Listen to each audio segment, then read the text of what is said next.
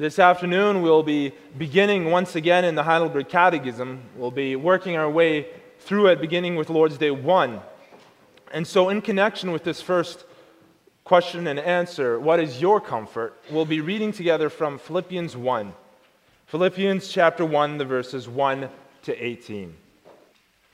You'll be able to find that on page 1348 of your Pew Bible. Paul and Timothy, bondservants of Jesus Christ, to all the saints in Christ Jesus who are in Philippi, with the bishops and the deacons, grace to you and peace from God our Father and the Lord Jesus Christ.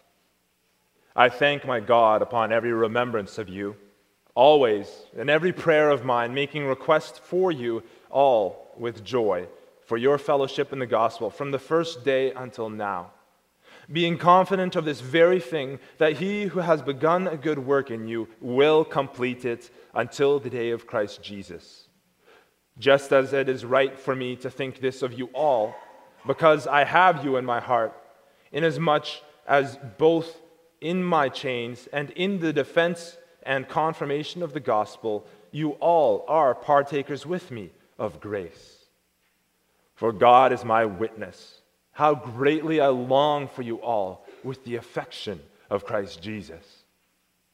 And this I pray, that your love may abound still more and more in knowledge and all discernment, that you may approve the things that are excellent, that you may be sincere and without offense till the day of Christ, being filled with the fruits of righteousness, which are by Jesus Christ to the glory and praise of God. But I want you to know, brethren, the things which happened to me have actually turned out for the furtherance of the gospel, so that it has become evident to the whole palace guard and to all the rest that my chains are in Christ. And most of the brethren in the Lord, having become confident by my chains, are much more bold to speak the word without fear. Some indeed preach Christ, even from envy and strife, and some also from goodwill. The former preach Christ from selfish ambition, not sincerely, supposing to add affliction to my chains, but the latter out of love, knowing that I am appointed for the defense of the gospel. What then?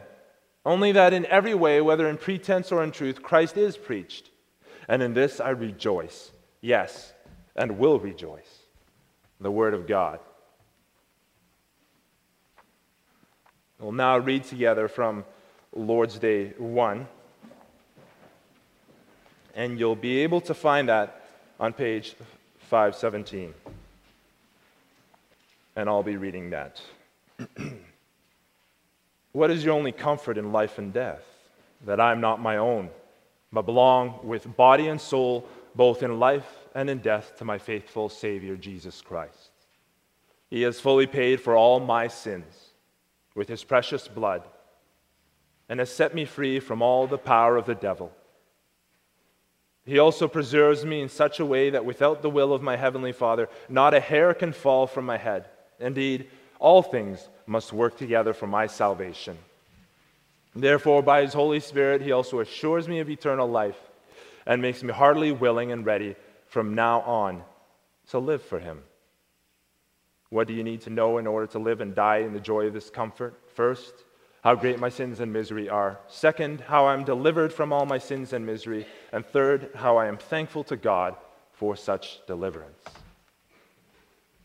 Beloved congregation of our Lord and Savior Jesus Christ, perhaps in the last little while you have run across the name Jordan Peterson or heard of his newest book, 12 Rules for Life, an Antidote to Chaos.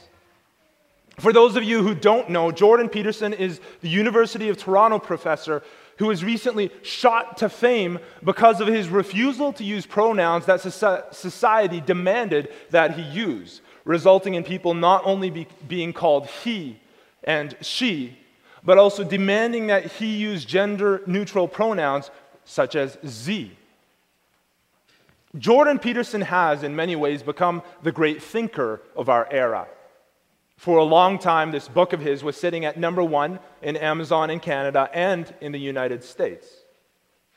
I lifted a quote off his own website, which reads, he's a Quora most viewed writer with 200,000 subscribers, 1 million views a month, and 30 million views in total.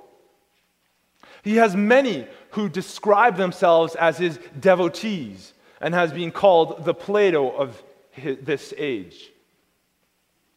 Why is this significant for us? When it rains in the world, it drips in the church. He's an enormously influential figure among young men in North America, and that means he's not unheard of in our circles either. There have been people who have thanked him deeply for having radically changed their lives for the better. As such, Peterson has had rising interest in our circles. A pastor told me not too long ago that he was at a youth retreat and he saw a young man carrying Jordan Peterson's book. Is this wrong? No, I wouldn't go as far as to say that. But if we are going to have exposure to the teachings of such people who are shaping such a large part of society, it's good to be aware of the weaknesses of what they're looking at. So, what is the main thrust, the main philosophy behind this teaching that's busy sweeping the nation? Peterson writes in chapter 6 of his book, everyone is destined for pain and slated for destruction. And his philosophy also comes to a head at the pinnacle of his book. Maybe when you are going for a walk and your head is spinning, a cat will show up. And if you pay attention to it, then you'll get a reminder for just 15 seconds that the wonder of being, the wonder of existence, might make up for the ineradicable suffering that accompanies it. Now, Peterson is a man who has much in the way of good advice and offers much in the way of being able to stand up for yourself and take yourself in hand. But still, he is missing one major thing. He's missing Christ. This isn't to say that he doesn't believe in Christ, and we find this in society at large today as well. Society believes in Christ as an ideal. Society believes in Christ as the perfect standard who will help you alleviate your own personal suffering. But only in the sense of everyone aiming to become their own Christ, to seek heaven on this earth, or at least to flee hell on this earth by your own efforts. More than that, it's a cold comfort that's offered. Suffering's inescapable here, he teaches. And he's right on that. Suffering is inescapable here due to sin. Minimize your suffering here, he says. Minimize the suffering of those around you and you'll live a meaningful life. But is that the only comfort this world has to offer us? A meaningful life. And when death comes, to look back on that life with satisfaction, would that grant you comfort in the face of death? What's your hope in the face of that, brothers and sisters? Could you face your death with courage and conviction? Or if not with courage, could you at least take comfort in it? I dare say that without Christ, you cannot. Beloved, what is your comfort? I would urge you today, if you have not done so already, to find your comfort in Christ, and to do this for two reasons. First of all, to live is Christ. And second, to die is gain. In Christ, to live is Christ, and to die is gain. So in connection with that, let's take some time to read from our passage, Philippians 1, the verses 19 to 26. Philippians 1, verses 19 to 26. He's just spoken of how the gospel is preached by some out of selfish ambition and by some out of goodwill. He says here in verse 19, "For I know that this will turn out for my deliverance through your prayer and the supply of the Spirit of Jesus Christ, according to my earnest expectation and hope, that in nothing I shall be ashamed, but with all boldness, as always, so now also Christ will be magnified in my body, whether by life or by death. For to me to live is Christ, and to die is gain. But if I live in the flesh, this will mean fruit from my labor. Yet what I shall choose I cannot tell, for I am hard pressed between the two, having a desire to depart and be with Christ, which is far better. Nevertheless, to remain in the flesh is more needful for you. And being confident of this, I know that I shall remain and continue with you all for your progress and joy of faith, that your rejoicing for me may be more abundant in Christ Jesus by my coming to you again. In the Word of God. Now, in our passage today, we find Paul in a difficult situation. He's facing the question of what his life will be like in the near future. He is in a Roman prison, and this could very well be, humanly speaking, the end of the road for him. More than that, there are those who are trying to undermine him in the ministry. They are preaching Christ out of envy and strife, out of selfish ambition, he says, in verses 15 to 16. The people he's writing to, the Philippians, they're in a difficult situation as well. They were facing persecution and opposition, causing Paul to say to them in verse 28, striving together for the faith of the gospel, be not in any way terrified by your adversaries. They were finding themselves terrified by their adversaries. And yet, despite all that, and in the face of all that, he writes, I thank my God upon every remembrance of you, always in every prayer of mine, making request for you all with joy. He's so thankful in this situation. What's the reason for this? All of his encouragement comes out of the verses of our text, verses 19 and following. So what's he saying there? Let's unpack it. First, we read him speaking about deliverance. Now, considering the fact that he's in prison, our first thought is that perhaps he's expecting physical deliverance, to be set free from the shackles that he's currently wearing because of their prayers and because of his work in preaching. But that's not it at all. You see, for Paul, being physically free really means nothing. If the difference between life and death doesn't matter to him, how could mere chains bother him? Rather, he's voicing a confidence. He's voicing the very confidence that he preaches in Romans 8, verse 28, that all things work together for the good of those who love God and who work according to his purpose. And what's the greatest good that God could possibly maintain for a human being? To glorify God and to enjoy him forever. To live in fellowship with him. That is why he's so confident that his current situation, his current shackles, will work together for his deliverance and for his salvation. He has such a strong confidence in his Lord and Savior that not even the strongest shackles on earth, nor the fiercest enemies of this world, nor the prince of darkness himself can separate him from that love.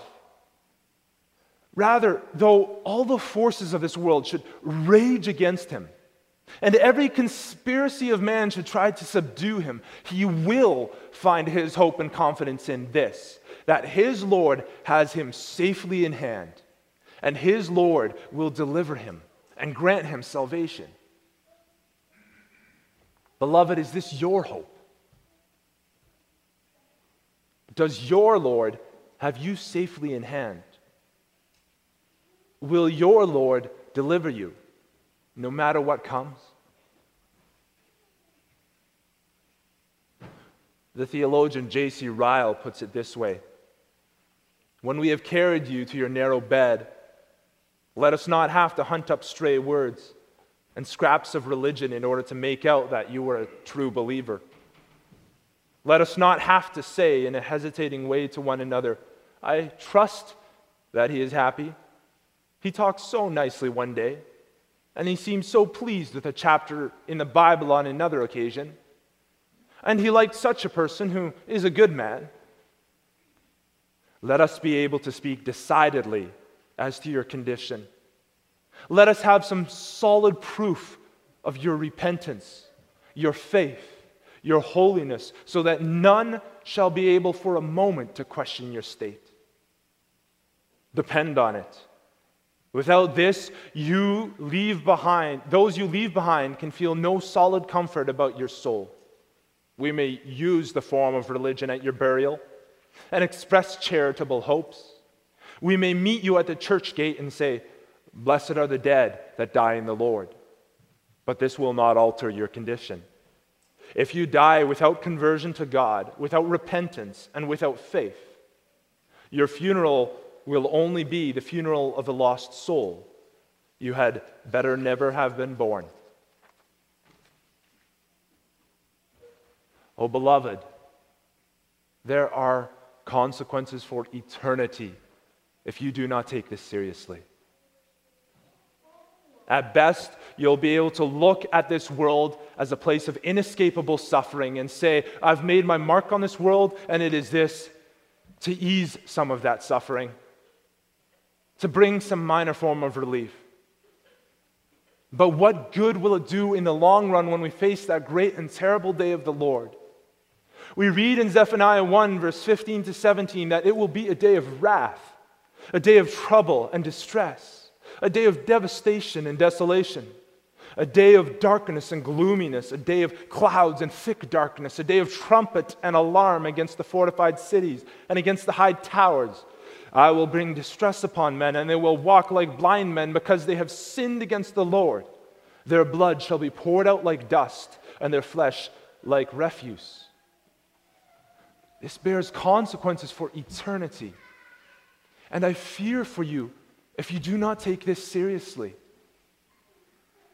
If your only purpose in this life is to ease your suffering in this world, and if your only purpose is to ease the suffering of others, but you do not turn to Christ, what hope do you have? You will be burning in hell for eternity. And I pray in Christ that this would not be you. I pray that it would not be you. Brother and sister, does this hope that Paul expresses ring true as your hope? Paul expresses this conviction for one reason, and for one reason only. Because Christ is in all, and Christ is everything to him.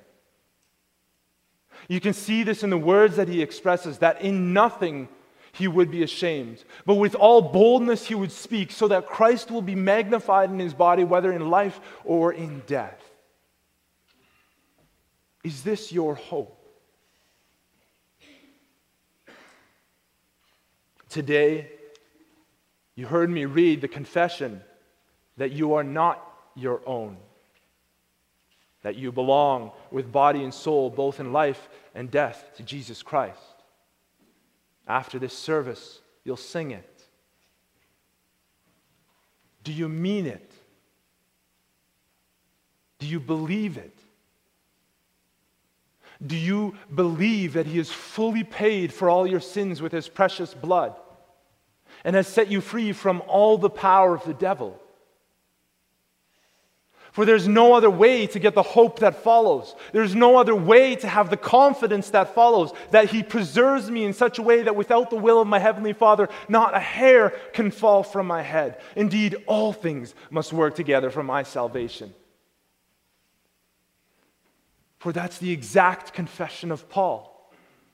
It's his confidence in Christ that leads him to say that these chains that he's wearing, these chains will work together for his salvation, will work together for his deliverance. It's his confidence in Christ that leads him to say that to live is Christ and to die is gain. But what does that mean, you may say? How can I have assurance that I live to Christ, that I am seeking him? Paul himself expands on this. If I live in the flesh, this will mean fruit from my labor. Every part of his life in the flesh is directed to Christ, and this will bear fruit in his life because it'll transform not just his life, but it'll transform the lives of everyone around him. You see, the life of a Christian is transformational. If you call yourself a Christian, but see no difference between yourself and the world around you, if the words of Jordan Peterson ring all too true for you, that all that could give you meaning in life is to limit your suffering and to limit the suffering of those in the world around you, oh, what a cold comfort that is. But if Christ is the Lord of your life, then to live is Christ. To live is to find your solace in Him, your comfort in Him. To live is to have Him as your guarantee, as your life, as your image to follow and to model your life after. And when you fall short, as you so often will,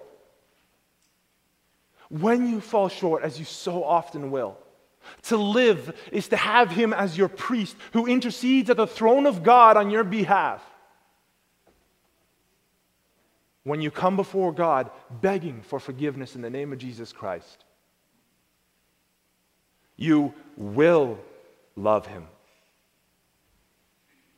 And your love will impact your life. It will mean fruit in your labor because each day will draw you closer to Him. You will seek Him.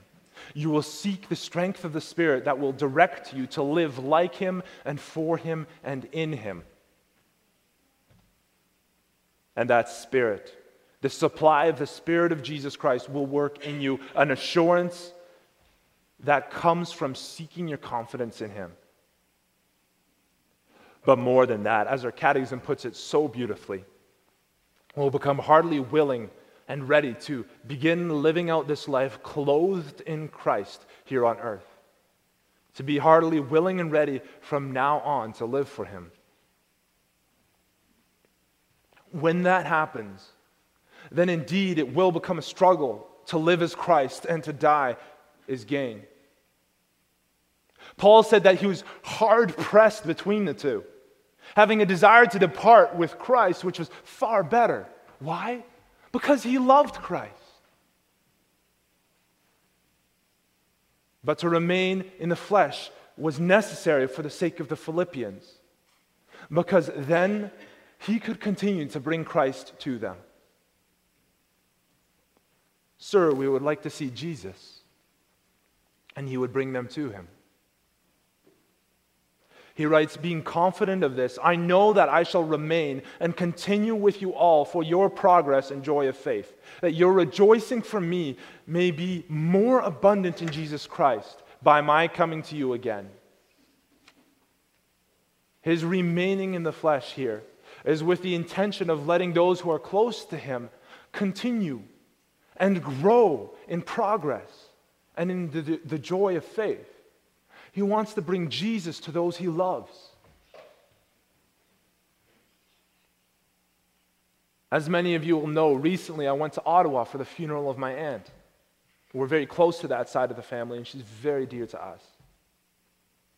It was a bittersweet time, spending time with that side of the family and seeing each other again, but also doing so with the knowledge that we're saying goodbye, or perhaps even better, until we meet again, to her. But one thing that really struck me in the time that I spent with them was the fervent desire of my aunt to make sure that everybody there heard about Christ, that all of her loved ones heard about Christ. She'd been suffering for quite some time, so this for her was a relief from her pain. But there was more to it than that. She loved her Lord, and she was ready to meet Him, but she knew that there were many among the over 500 who came to visit that were not. Members of her family, doctors that gave her care, the nurses that she affected by her refusal to be bitter in her situation, but to recognize that the Lord was in control, by her earnest desire that even her cancer be used to glorify God, that she didn't want to waste her cancer. Now, I say this not to elevate her. That was the last thing that she wanted. But I say this because I want for you and for me, what she wanted expressed off the pulpit for everyone there: to know Christ and to find their hope in Him, to repent from their sin and to turn to Him in faith. And it made me really reflect in a different light on our catechism today, as well as on our passage, Philippians 1. Life is fleeting. Even for you young people, this is something you should reflect on, because you never know when the Lord will take you home due to sickness or an accident or something else. I had a friend who was in high school who died while quadding. There was a little boy last week that they prayed for off the pulpit of Grand Valley, a little toddler named Caden, who had been swept away by the river.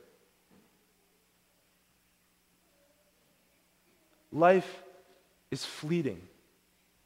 Are you ready to face that prospect? For those of you who are visiting today, perhaps you have not put your trust in Christ. Perhaps Christ is only a shadowy figure for you, a murky shape on a distant horizon. You know that suffering is inevitable in this world, varying degrees faced by different people, but it is inevitable. And you feel your only hope is for a meaningful life, a life in which you face your suffering with a desire to lessen it in your own life as well as in the lives of others. And that's all you see as a meaningful life. But let me tell you, friend, this is not your only hope. For in this world, even your suffering can have meaning. As the Apostle Paul writes in verse 29 of our passage, "For to you it has been granted on behalf of Christ not only to believe in Him, but also to suffer for His sake." Even your suffering becomes meaningful in Christ. Even your suffering begins to work not only for your deliverance, but you can use your suffering to direct the hearts of those who are around you to the risen Christ. Consider the person on their deathbed who speaks powerfully of their hope in Christ, the one who with their dying breath expresses their confidence that they will be with Jesus Christ. The one who says, "I don't want to waste my cancer. I don't want to waste my suffering. I want it all to be for Jesus Christ." Consider the person who says, as Paul says, "I'm hard pressed between the two, knowing that you need me here and you love me here, but knowing that to be with Christ is better by far." This hope can be yours. This eager expectation, this desire to be snatched up from the suffering of this earth into heaven can be yours. This life which gives meaning even to our sufferings, which says that to suffer for the sake of Christ, praising Christ in the storm, is something granted to us as a privilege. It is meaningful. This can be yours. Friend or fellow church member who has not put your trust in Christ, seek Christ while He may still be found. And see if He does not transform you, shape you, and mold you into His image. See if He does not work in you an assurance that grants a joy beyond all measure, no matter what this life can throw at you. As Spurgeon wrote, "I bear my testimony that there is no joy to be found in all this world like that of sweet communion with Christ. I would barter all else there is of heaven for that. Indeed, that is heaven. As for the harps of gold and the streets like clear glass and the songs of seraphs and the shouts of the redeemed, one could very well give all these up, counting them as a drop in the bucket, if we might forever live in fellowship and communion with Jesus." You will find that there's a transcendent joy in seeking and discovering your Savior. It's as the psalmist writes in Psalm 84, verse 10, "For a day in your courts is better than 1,000 elsewhere. I would much rather be a doorkeeper in the house of my God than to dwell in the tents of wickedness." and with your Savior as your King, putting your old self to death and being robed in the righteousness of Christ, that one day that is better than 1,000 elsewhere will at the end of your earthly days become one day that is one of 1,000, one of 1,000,000, one of an eternal, uncountable number in the presence of this Savior who has now become so precious to you. You'll find that to live is indeed Christ. Every aspect of life suddenly takes on meaning. Every part of who you are is drenched in the person and work of Christ, but that pales in comparison with what awaits you. For to die is gain. To die in Christ is to hear the words of that voice you have so longed for. Well done, my good and faithful servant. And to enjoy Him and to live with Him forever. Amen.